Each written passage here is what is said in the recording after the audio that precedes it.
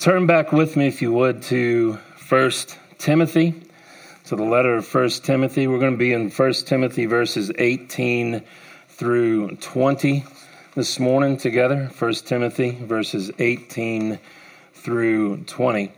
As we have walked through this first chapter, we're coming to the end of it as it's been numbered for us. Paul has taken this chapter so far to emphasize to Timothy as he's left him behind on a trip subsequent to his Roman imprisonment. He's left him there with this church in Ephesus that Paul loves dearly, that he spent 3 years at one point with. He's left Timothy there to teach and to instruct that church in the importance of sound doctrine or theology. And the principle or the truth that there should be a consistency between that theology and how we live and walk. And so we'll often, in terms of terminology, we'll talk about orthodoxy, right? Truth, doctrine, theology that is held to by the church. It's orthodox. We'll also talk about orthopraxy, on how we walk, the practical things of life. All right, and we should never have an inconsistent, we do, but the teaching of Scripture and our efforts and our seeking to grow in the faith, right, is that our life is consistent with the truths that we profess. And so that's a principle that must be at the center of the life of the church, that we must teach doctrine, theology. As we preach theologically. As we teach theologically. When we pray theologically. When we sit around to talk with one another about Scripture, we talk about theology because it's these truths that inform how we walk. And so we must understand them, and then we must apply them to our lives. And so that's what Paul's referring to back in verse 5, that we would have a sincere faith, a faith that is literally unhypocritical, right? That our walk and what we profess to be true come together. And so verses 8 through 11, if we're understanding, if we're interpreting, if we're applying Scripture correctly, then we now have something at the center of the church that's at the center of our preaching and our teaching. And it's at the center of our fellowship and our discipleship. And it's at the center now of our speaking to the issues of our day and our proclamation of Christ. We have something now that is true and that is a making known of the goodness of God and the grace of God. And so when we talk about who God is in any aspect and that perfection of who he is being made known, that's what we're talking about when we say the glory of God. I like John Piper when he says it's the holiness of God is God's perfections being completely him and not us, but it's the hiddenness, right? There's a certain mystery to how true God is and how sovereign God is and how powerful God is and how faithful God is. Like, we can say it's infinite, but infinity is a mystery to us. But when we see God be faithful and we see God be good and we see God be gracious and merciful, that's God's holiness being made known. It's a physical thing from God the Father. He dwells in unapproachable light. His holiness manifests itself. And so we talk about the glory of God. And so when we know truth from Scripture, and that's the center of the life of the church and of our fellowship and our discipleship and our proclamation, there's a very real making known of the glory of God. And so Paul was calling that this glorious gospel, or the gospel of the glory of God. And when that happens, then there's a remembrance of the working of the gospel in our life. And so Paul in 12 through 17 went back to that part of his life. And he remembered the working of the gospel in his life and God's grace to him. And you got that great statement that he makes, that it's in me as the foremost, right, or as the worst of sinners, that Christ would demonstrate his perfect patience and as an example for those who would believe in him for eternal life. And so theology works its way out so that others would know the Father and the Son and the Spirit, and then come to know Christ because of a people walking in the love of God. And so after Paul reminisces and remembers and gives his own gospel testimony, we come back in verse 18. He goes back to what he started to write Timothy about. Does Paul ever do that? He gets started and one thing connects to another, and he's over there. I think he's a pretty good preacher. You know, that happens to us sometimes. You're working through stuff and you just get excited about something and it's not in your sermon, and all of a sudden you're over there, but man, it's good. You know, and then you got to come back to what you were talking about. And that's really what Paul's doing here in verse 18. He's coming back to what he started with and what he really was talking about. And he wants to come back and refocus on that, verse 18 through 20. And so let's read that together there this morning. This command I entrust to you, Timothy, my son, in accordance with the prophecies previously made concerning you, that by them you fight the good fight, keeping faith and a good conscience, which some have rejected and suffered shipwreck in regard to their faith. Among these are Hymenaeus and Alexander, whom I've handed over to Satan, so that they will be taught not to blaspheme. And so this morning, as we look at verses 18 through 20, I want to talk about persevering in the faith. You remember that as Paul's concern as he writes this letter. It's scattered throughout this letter. It's about the life of the church.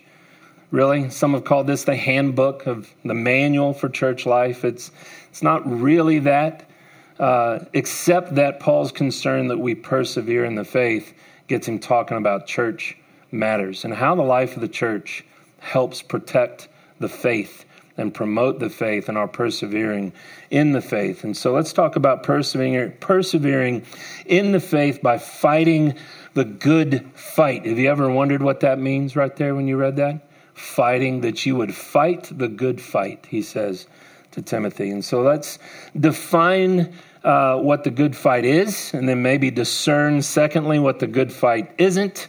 And then Paul describes what is done when the good fight isn't being fought. And that's what we'll look at together this morning. So what is the good fight? What is the good fight? Verses 18, the beginning of verse 19. This command I entrust to you, Timothy, my son, Paul says. What is the good fight? Well, before we define it there, the good fight, Paul indicates to us, begins with receiving good theology. It begins with receiving instruction and sound theology. Not just our faith, our walk begins in putting our faith in Christ, but that's just the beginning of the fight. That's just where we begin. And so fighting the good fight from that point on begins with our receiving instruction and learning sound theology. We take that there from Paul saying, this command I entrust to you, Timothy, my son. This is a very endearing thing by Paul. He calls him my son there. He's his child in the faith. He said up there in the introduction, there's something that I am entrusting to you. It's a banking term. It refers to the idea of someone bringing you their money for safekeeping. Right? Today it would be similar, like you taking your precious documents or a collection of something that you have labored over, or a precious item from a relative, something that you want to make sure you keep safe. All right? Thieves steal. Right? Rust destroys, moths eat things. And so you want to keep it safe. Where do you take it? Does anyone still use them? Safety deposit boxes. Do banks still have those? All right. I don't use one, apparently. Maybe I don't have anything to put in one. I'm not sure. I need to go look. All right. But you go to a bank, to a safety deposit box, and you put it there to be safe. So you drop it there, you entrust it to them, right, expecting that when you come back for it, it's going to be there, right? And so that's the meaning of entrust. Well, Paul has carefully and systematically and thoroughly over the course of a few years instructed Timothy in the truths of Scripture, sound doctrine and theology. And that systematic instruction in theology is the deposit that Paul has entrusted to Timothy. If we remember from 2 Timothy 2:2, Paul says, what you have heard from me in his second letter to Timothy. Do you remember? It's a verse we often know. What you've heard from me, the same word, entrust to faithful men who will also be able to teach that to others. Right? That there's this deposit of the faith that is sound doctrine. It's the truths of Scripture. And those have been handed to Paul directly from Christ. And now Paul to Timothy. Paul's done that with others, but he's talking to Timothy. And so if Jesus were the first leg in the relay, right, the baton, right, is the deposit of faith. And that's been handed to Paul. Paul now has handed that to Timothy. Timothy now is to hand that to faithful men. And that baton is to be passed from one generation to the next and to the next and to the next. Right? He says, this command I entrust to you. That takes us back to verse 3. I urged you upon my departure from Macedonia to remain at Ephesus. So it might be tempting to say the command was to remain at Ephesus. Why are you talking about doctrine? But his urging was to remain there, right? So that you would command or instruct or charge certain men not to teach strange doctrine. And so that's this command here that I entrust to you is the command not to teach strange, unsound, false doctrine that's not true from Scripture. That's what's been entrusted to Timothy, right? And so we're here today because Timothy was faithful and others were faithful. And that baton has been handed from one generation to the next and to the next and to the next. And so there's something we'll say often about this, that, right, the one generation that's faithful and that teaches faithfully, the next generation, right, will deny the truth in some way.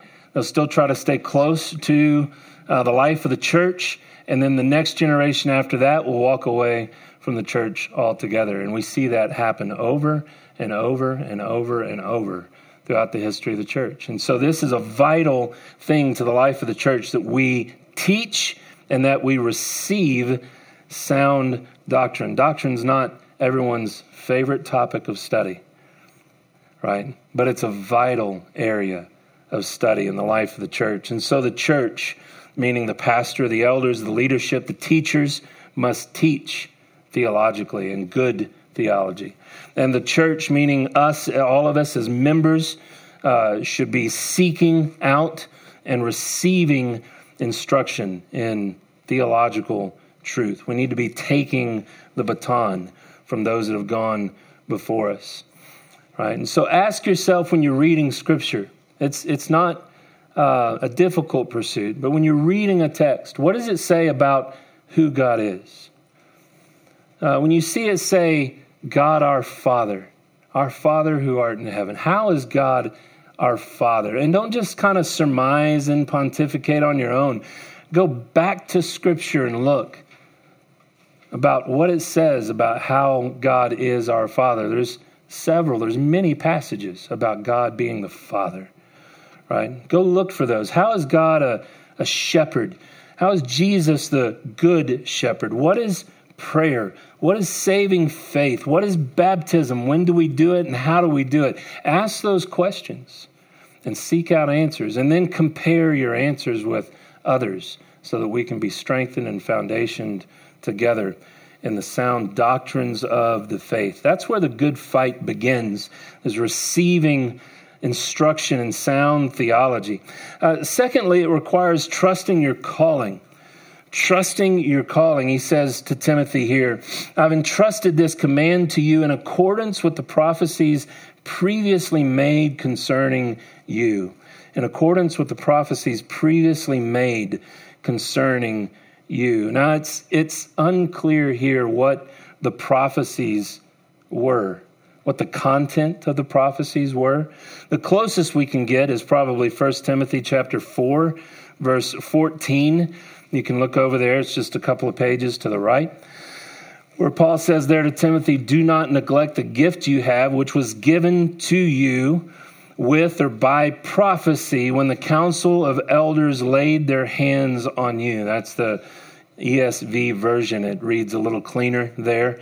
It's a little more understandable. Don't neglect the gift you have, which was given to you by prophecy or with prophecy when the council of elders laid their hands on you. And so if you do some studying of Scripture and in the New Testament and you ask the question, what is prophecy? We're more familiar with Old Testament prophecy.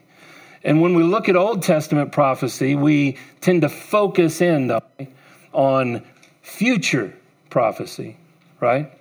What's yet to come. And sometimes when we do that, because that's the stuff that kind of boggles the mind, it's the questions that aren't answered yet. And so it's the things we like to read and think about and consider. But when we get caught up there, and that's a good area of study, we often miss that most of what the prophets are doing, even as they talk about what's yet to come, as God's making that known through them, they're going back to what God has already said. And they're saying what God has said is true. And they're talking to God's people. Remember when God said you're coming into the land. And remember when God said, if you are faithful to me and you love the Lord with all your heart, your mind, your soul, your strength, you will be fruitful in the land.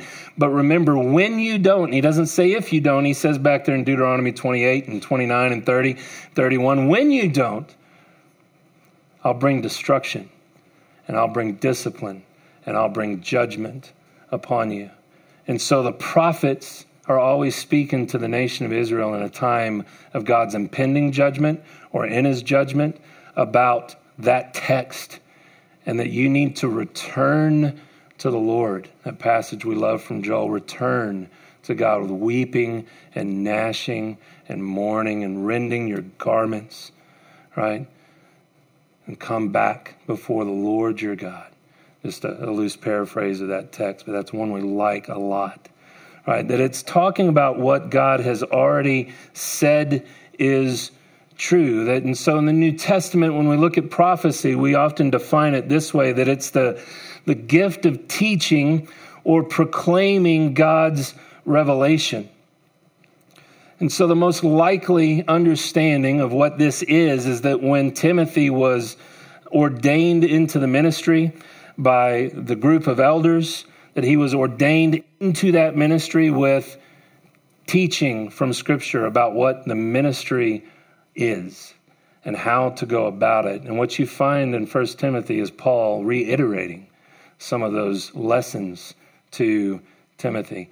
And it makes a lot of sense to understand it that way, that it's about what it looks like to be in the ministry, because Paul says that by them you fight the good fight. And so this thing that I've left you to do there in the life of the church, you've been instructed from God's word, from Scripture, what the church is and what the role of the minister is in the church, and in sound instruction in good theology and teaching that to the church. And so go now do that thing that you've been ordained and called to do.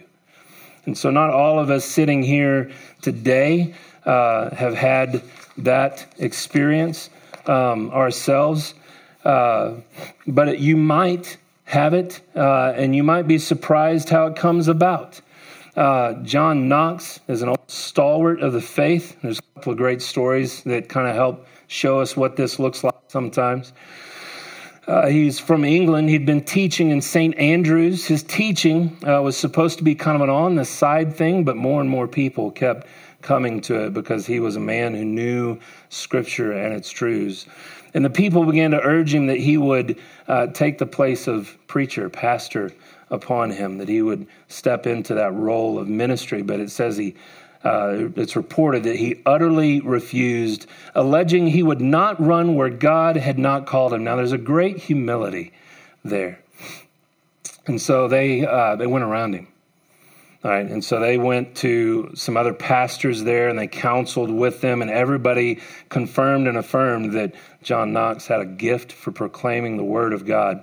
And so a Sunday came, Knox was in church, and a man named John Ruff was preaching, and John Ruff directed his words to John Knox. And so there's one of those moments where you actually are preaching at somebody in the service. You know, I will often get the question, how'd you know?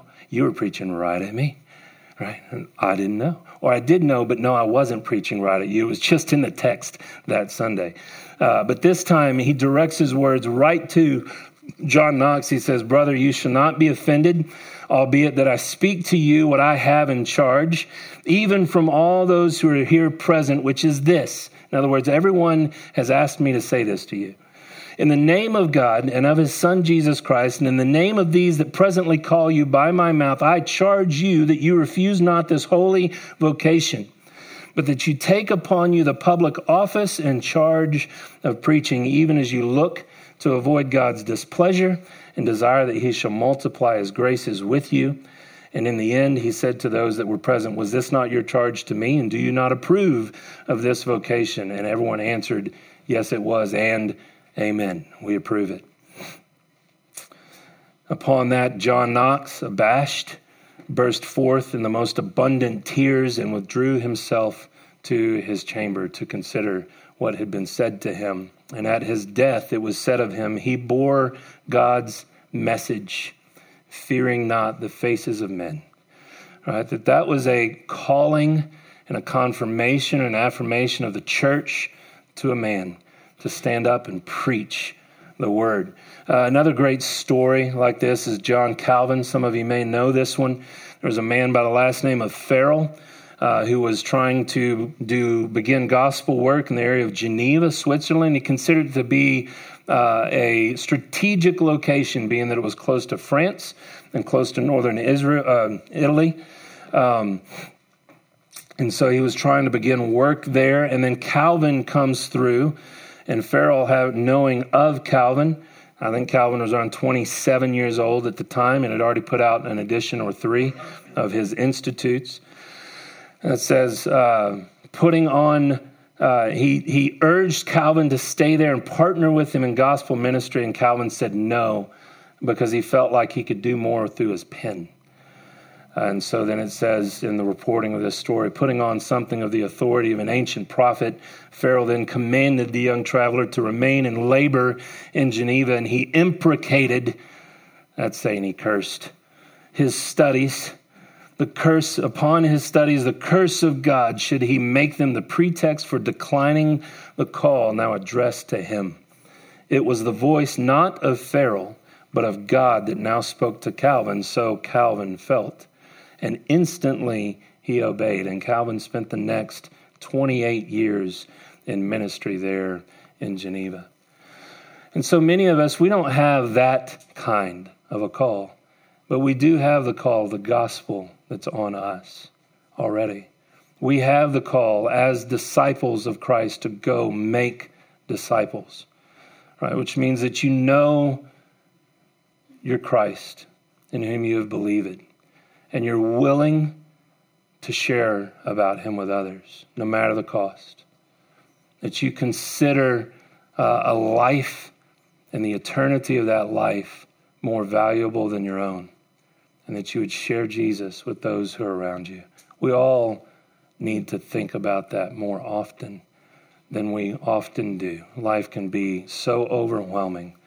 And yet it's in the midst of that we need to most keep our eyes upon our Savior for our own encouragement, and also in that moment to be loving others in the love of God and sharing Christ with others, so that when they put their faith in Christ, then you do what? You teach them all that I have commanded. And that's not like, hey, okay, I did that part, bring them to church. All right, that's where you step into discipleship with them. You now walk alongside them. You now teach the truths of Scripture. What are the foundational theological truths that you now need to know that orient and help you explain and understand and walk in a life of faithfulness and worship and honor to God? And so we can all identify this with this from that angle, right? From that angle. And so Paul says, now having entrusted this to you, this being in accordance with prophecy that has been made to you, teaching to him, instruction to him, that by them you fight the good fight. And so what is this good fight?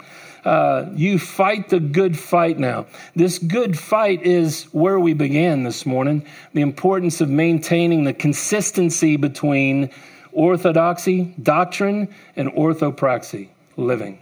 That those two things match one another. That's the good fight. That by these things you would fight the good fight. This word for command, this word for fight, the verb and the noun, the fight that is good. This is all military language. You're waging war, in a sense, Paul says. It's not a physical war. It's a spiritual war. And this is a just war. This is a good war. Anytime we actually go to war with someone, there's always the question, should we be at war? And there's always that thing in us that we know that there's a possibility of selfish motives and selfish justifications. And there's always probably some of that in actual war for us, often. Right? But here, there's none of that. There's nothing gray here. There's nothing objectionable here, because this fight is a fight about truth, and it's a fight about doctrine and the truths of the gospel. This is your hill to die on, and this is a fight that you fight to the death. But it's not just a fight for truth. It's a fight for holiness in your own life. Understanding truth and then walking in righteousness. He says that you would fight the good fight, right? The end of verse 18. Keeping faith in a good conscience. That's a structure there we call apposition. Okay? So that it's when you take something, you say something, and you don't really have any connectives to what you're saying after that. You just, like a couple of bricks, jam them against each other with no mortar. Okay? So it's like saying, hey, there goes Rick, the pastor. If we were to say that more grammatically full, hey, there goes Rick, he is the pastor, right? You actually have subjects and predicates and verbs and objects and all those parts, that grammatical soup. But you can shorten that and say, hey, there's Rick, the pastor. Hey, there goes Joe Henderson, the coach of the football team. Right? And you can jam those things together. So he says that by what you've received, you would fight the good fight here. And that good fight, he jams right up against it. That's keeping faith and keeping a good conscience. These two things together that you're having, or the word is holding on to, that you're keeping a grasp on, faith. And it's a little murky there. That could be your faith in Christ, subjective faith. But as we've often said, when you're doing that, you're believing something that is true. And so it really pulls all of that together. That you're keeping the faith. That you're keeping sound doctrine and a good conscience. The faith goes to doctrine and then a good conscience. When you know what's true, and then you go do something else, what happens right back here? right? When I was a kid, my grandmother made the cookies, and they were good cookies, you know? Or she made a cake. It was only on Sunday, and so it was there for like 3 or 4 more days in the oven. Don't you have any more of that? You got to ask. Okay, I'll ask. Yeah. As soon as she was gone, where was I at? The oven. And that thing would just, you know. She had to make sure like she's out of the house, you know.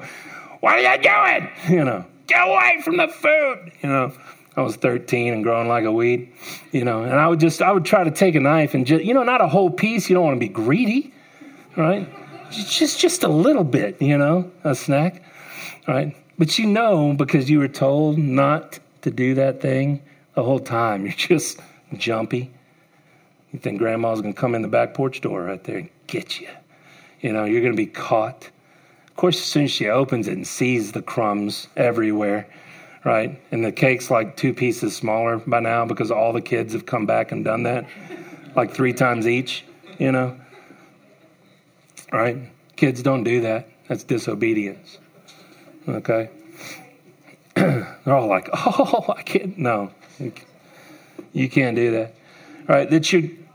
It's not just about truth, but it's about a good conscience, that we know what truth is, and because of that truth, now we recognize sin, not just the reality that sin still exists within us, but now we can identify sin for what it is, right? And then we can begin to fight that sin with the truth so that we can put that sin, as we say, to death in the body, in our flesh, and in our life. And so now that truth begins to change us, right? How does that change what we think about an issue?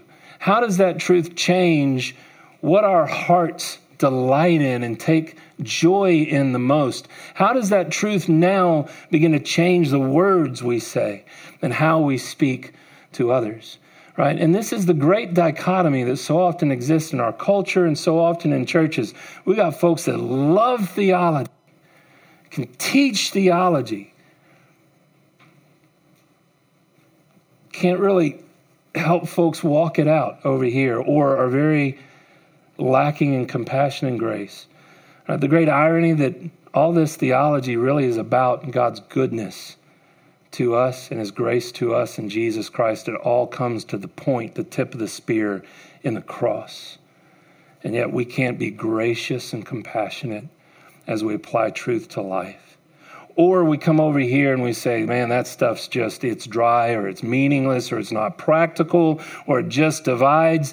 And so we're just going to come over here and be practical or compassionate. And yet then we have nothing to guide us and give us wisdom as we do that. Truth and the walk of our life must coincide together.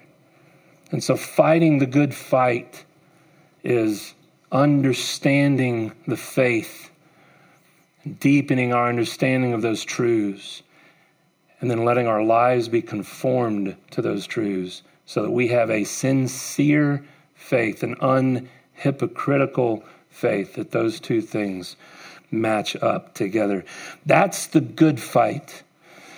And so, secondly, then, what does it look like to discern when someone's not fighting the good fight? We took more time on that because that takes a little more time to clarify. Once you know that, the rest of it makes a lot of sense. Right? If we are dedicated as a church, if we are dedicated as individuals to growing in the knowledge of truth and then applying that truth to life, then what that does, it's like turning a light on in a dark room, right? That's an age-old illustration, but it's a true one. You have different light bulbs. You can turn on one that's like 12 watts. You're going to be able to see, aren't you? All right? But if you're looking for something that might be tucked away, it might still be hard to find it. If you could turn on one that's 120 watts, you're going to be able to see a whole lot more, right? And so the more we learn truth, the greater the light is in the room, so to speak. the more that we dedicate ourselves individually to truth and then as a church to the study of truth, the more the light of the glory of God that's found in the face of Jesus Christ exists in our lives and among God's people. And you know what happens to folks who don't want any of that truth? They react like a bunch of cave-dwelling animals, right? Walk into a cave, so to speak, and turn a light on all the animals, and they do what? Whoa! Right? I'm melting! You know, it's Wizard of Oz. You know, it's like, oh, they're going to die, right? Because the light is too bright.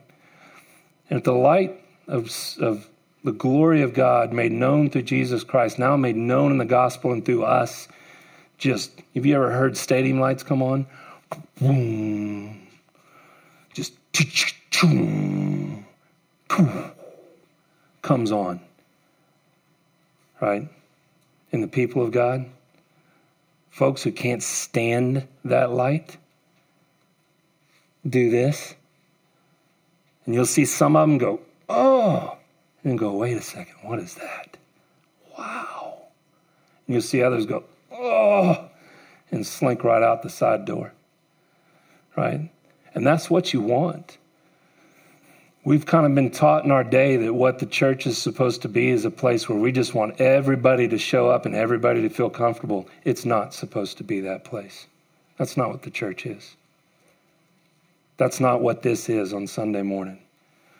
This is time for God's people to turn the lights on to their life through the Word of God and for that to come up. And the life of the church is for God's people when we gather together.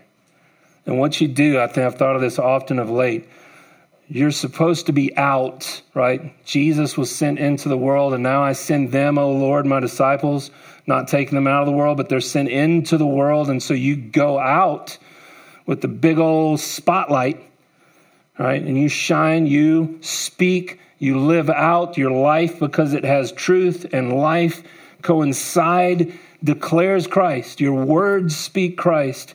And then there'll be folks out there who will go, that reeks, right? Get that stench out of my nose. Scripture says it'll be the aroma of death to some. And they're going to refuse it. And then there'll be others who go,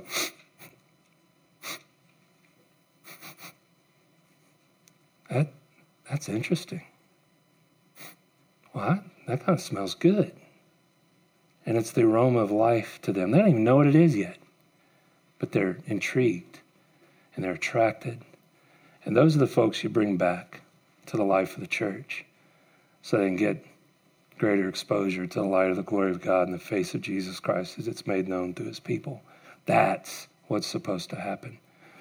Because he says here, right, it's keeping the good faith and good conscience, which some have rejected. Some have rejected that. It's a strong term. It means to violently shove aside, right? It's the light has been shined. You're walking alongside like, hey, can I let you know? You're like that little puppy, you know, there's the old Looney Tunes. You have the big bulldog and then you have the little yappy one that's jumping on his back. Hey, he's like your, 4-year-old that won't stop talking, but you're talking about Jesus all the time. And this person just turns around and goes, go away, right? Stop it. I don't want any more of that right now from you. To which you go, I'm still praying for you. Hey, I thought of this the other day, and you just get, But these folks here, they have rejected sound doctrine. They've rejected the gospel, and in that they're rejecting Christ. It's a violent shoving away. It's easier to see when the lights are on and turned up. It's easier to see when we're centered on sound doctrine and theology because there's a violent rejection of it. And it says, and then suffered shipwreck in regard to their faith. Right? That now you don't have a rudder. There's no truth there to steer by. And that comes from it's the same idea that we find from Paul in it's Ephesians 4, right? That we find in Ephesians 4 that when you're little children and you're not grown up yet in the gospel, that you can be tossed about by waves and every wind of doctrine. Or it's the thing that you find in James 1 verse 6, that to doubt makes you like the surf of the sea, driven and tossed by the wind. And this can happen to believers. This can happen to expose unbelievers. It can be both, right? Because we can have believers that are children in the faith in such a way that they're being tossed and pushed every direction by every idea that's not true from Scripture. Or rudderless yet.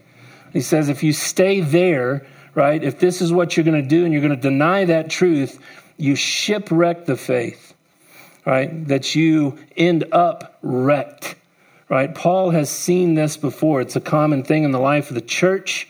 He says, some have rejected. That's a generalizing statement. I've seen this before.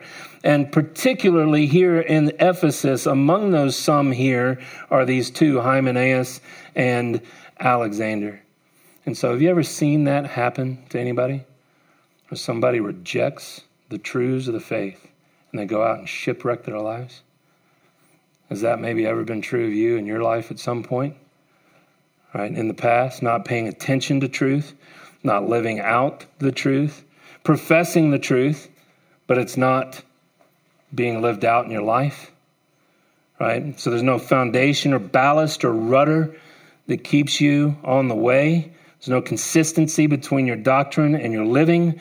You end up living a lie, and then you shipwreck an aspect or all or part of your life, right? That we've seen that happen here over the years, and seen that happen. And so how does the church then, lastly, fight the good fight when someone is not committed to staying in the fight? What does the church do? When someone's rejecting truth, you got people gathering together according to the truths of God, and someone is rejecting that truth, and you see them headed for the rocks. You see the damage and the desolation that could come from that. What is the church to do? This is a tough area. This is something you could spend a whole sermon on and really a whole series on, but we're just going to touch on it because Paul does right here at the end of the text. It's essentially church discipline. That's what it is. To which a lot of people feel like when you start talking about church discipline that it's all we're doing is lining up our wounded and shooting them, right? You ever heard that said? That's not what's going on, right? There's a difference between wounded, right, and engaged with Scripture and the gospel and in the life of the church, even if it's tentative, working on and searching for healing. That's one thing. There's a difference between wounded and walking in wickedness. There's a difference between wounded and rejecting the truths of God and preferring instead something God has said is evil to that truth. That's different. And so we have to just say that at the beginning. Those are altogether different things, right? That here's what is behind this quickly. If God is who he is, and he is a holy God, perfect in everything and true, and then he has spoken his truths, and he's made known his truth and the love of God to us in Jesus Christ and in his death. And if we're a people that claim to know the power of God and the love of God through the gospel of Jesus Christ, right? And if Christ died for sin, to release us from the power of sin and increasingly the presence of sin, and eventually to perfectly remove all aspects of sin from us, if that's what's happened and that's where we're headed, then we are not to put up with sin just residing in our lives. And we're not to put up with sin residing in one another's lives. There's a greater concern, right, at play than just you and I getting along. And that's the name of the Lord and the glory of God and the goodness that comes for you and for me when someone corrects us and shows us our sin so that we can acknowledge it and then repent of it and have our life increasingly look like the truth of God and have those match up. And so when someone is rejecting God's truth, you don't just like go, ha, gotcha, bam.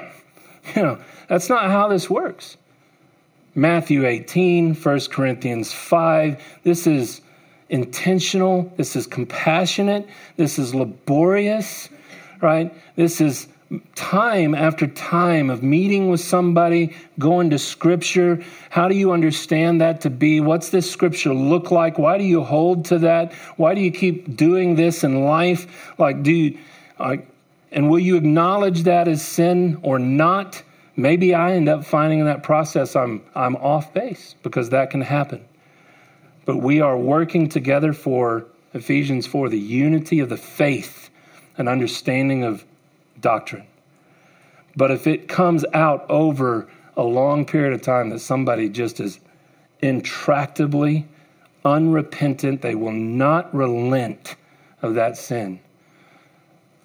Paul, these two men, right? I have handed over to Satan so that they will be taught not to blaspheme. That's a hard moment right there. That I have, 1 Corinthians 5, delivered them to, or here, handed them over to Satan. We don't know ultimately in that moment. You have somebody saying, I believe in Christ. But the reality of Scripture is, if you believe in Christ, your walk will show it. Right? You may be a child in the faith, and you may be full grown or somewhere up there, mature in the faith, but your walk is going to evidence that you are in Christ somehow. And if nothing else, that when somebody comes and says, hey, you see this Scripture, this truth, and you see how life is being lived, and those don't match, if nothing else in that moment, you go, oh gosh, I didn't know. You're right. And you go before the Lord and you confess sin, and then you get that person to help you think through and work through and have some accountability to growing out of that. If nothing else, that happens, right? If nothing else. So if that doesn't happen and they're saying no, no, no, and get that away from me, then you hand them over to Satan. That can be somebody now that is an unbeliever. That can be somebody who's a believer and just stubborn, right? But the concern is for the salvation of their soul. We want to make sure they persevere in the faith. Paul says in 1 Corinthians 11, this word here, that they would be taught. It's a difficult word. It's a word to be instructed through physical punishment. It's the word Pilate uses of Jesus. I'll punish him and release him. He thinks he's going to be able to whip him, teach him a lesson, and then let him go. Right? It's the word used in 1 Corinthians 11 when the church isn't observing communion correctly, and it says God was disciplining there his people. Right? It's what Paul uses so that we're going to remove the encirclement of the church from them. We're going to back up. It's kind of like when you're picking captains and someone says, who wants to be the pickers? And everybody steps back and you leave two people out there. All right, you just, we're alone now. And you pull the umbrella of the church back, that covering from their lives, so that they would be taught in a difficult manner by Satan, so that Satan, who rules in the world, can do whatever it is that he wants to do. But it's so they'll be taught not to blaspheme. The concern there ultimately is persevering faith, salvation itself. They are denying the truth of God, and in doing that, slandering God and the work of God that's in the gospel. And they need to be taught not to do that. Paul says back in 1 Corinthians 11, God disciplines so that we won't be condemned along with the world. There's a greater concern than our comfort in that moment. 1 Corinthians 5, Paul says we handed this one over so that his spirit would be saved in the day of the Lord Jesus. Right? The concern ultimately is a loving concern. 1 Timothy here, so that they'll be taught not to blaspheme the name of the Lord. So we're not just being punitive. It's not vindictive. It's not judgmental. after a long time and it's clear and evident to everybody, then as a church, we make it known and we pull back that protective covering of the fellowship of the body. You expose them, as it were, right? You're exposing somebody to the elements and the difficulties and the dangers of the world out there, hoping that as they shiver and as they're ravaged by lions, hoping, figuratively speaking, right, that they'll look back and that they'll see the light of the glory of God in the face of Christ among his people, and they'll return in repentance to the faith and the keeping of a good conscience, and you find them back in with you shoulder to shoulder fighting the good fight. That's the hope. But that's what you do if you have to. It's not where you want to get, but it's what is done. So, Father, thank you for your word. The importance, as Paul has laid it out for us in this first chapter, of doctrine and living coinciding and having consistency, that they cohere together. The blessedness of the gospel existing among your people, that it's a reminder continually of your grace to us, that it brings humility to us, and yet great delight in our hearts as we remember all that you've done for us. God, the charge that has been given to Timothy here, as he is an elder and a teacher and an instructor in the church, and yet that is a baton that is passed down from him to others and all the way to our day. And so it's something that is generally we see and understand even in the Great Commission, to go declare the gospel and then teach and instruct. And so it's something we all have a responsibility for, that we would just pray that we would be faithful to that. God, that doctrine, theology would be a concern for us, that we would have a desire to know it. And as we learn it, God, that you give us great joy in learning the deep things that you've made known to us, that we would see your goodness in a new way that we haven't before in what we study. We would know your mercies. God, that we would see and be overawed by your glory. God, that it would have its work in us, that our life would be in keeping with your word, and that you would even use us, even us, as you work in our lives, and as the words fall and tumble from our lips about Jesus, that Jesus could so graciously use us to draw others to yourself, O Lord. And so let us be earnest, as Paul's instructing Timothy here, to be earnest about the place of sound theology. And Lord, let us be willing, should it be necessary, even to carry correction out to its fullest end. God, our concern, the great concern, being the honor and the glory of your name, and the salvation and the eternal life of those who profess your name. And so, God, strengthen us and bless us and keep us as we go today. In Jesus' name we pray. Amen.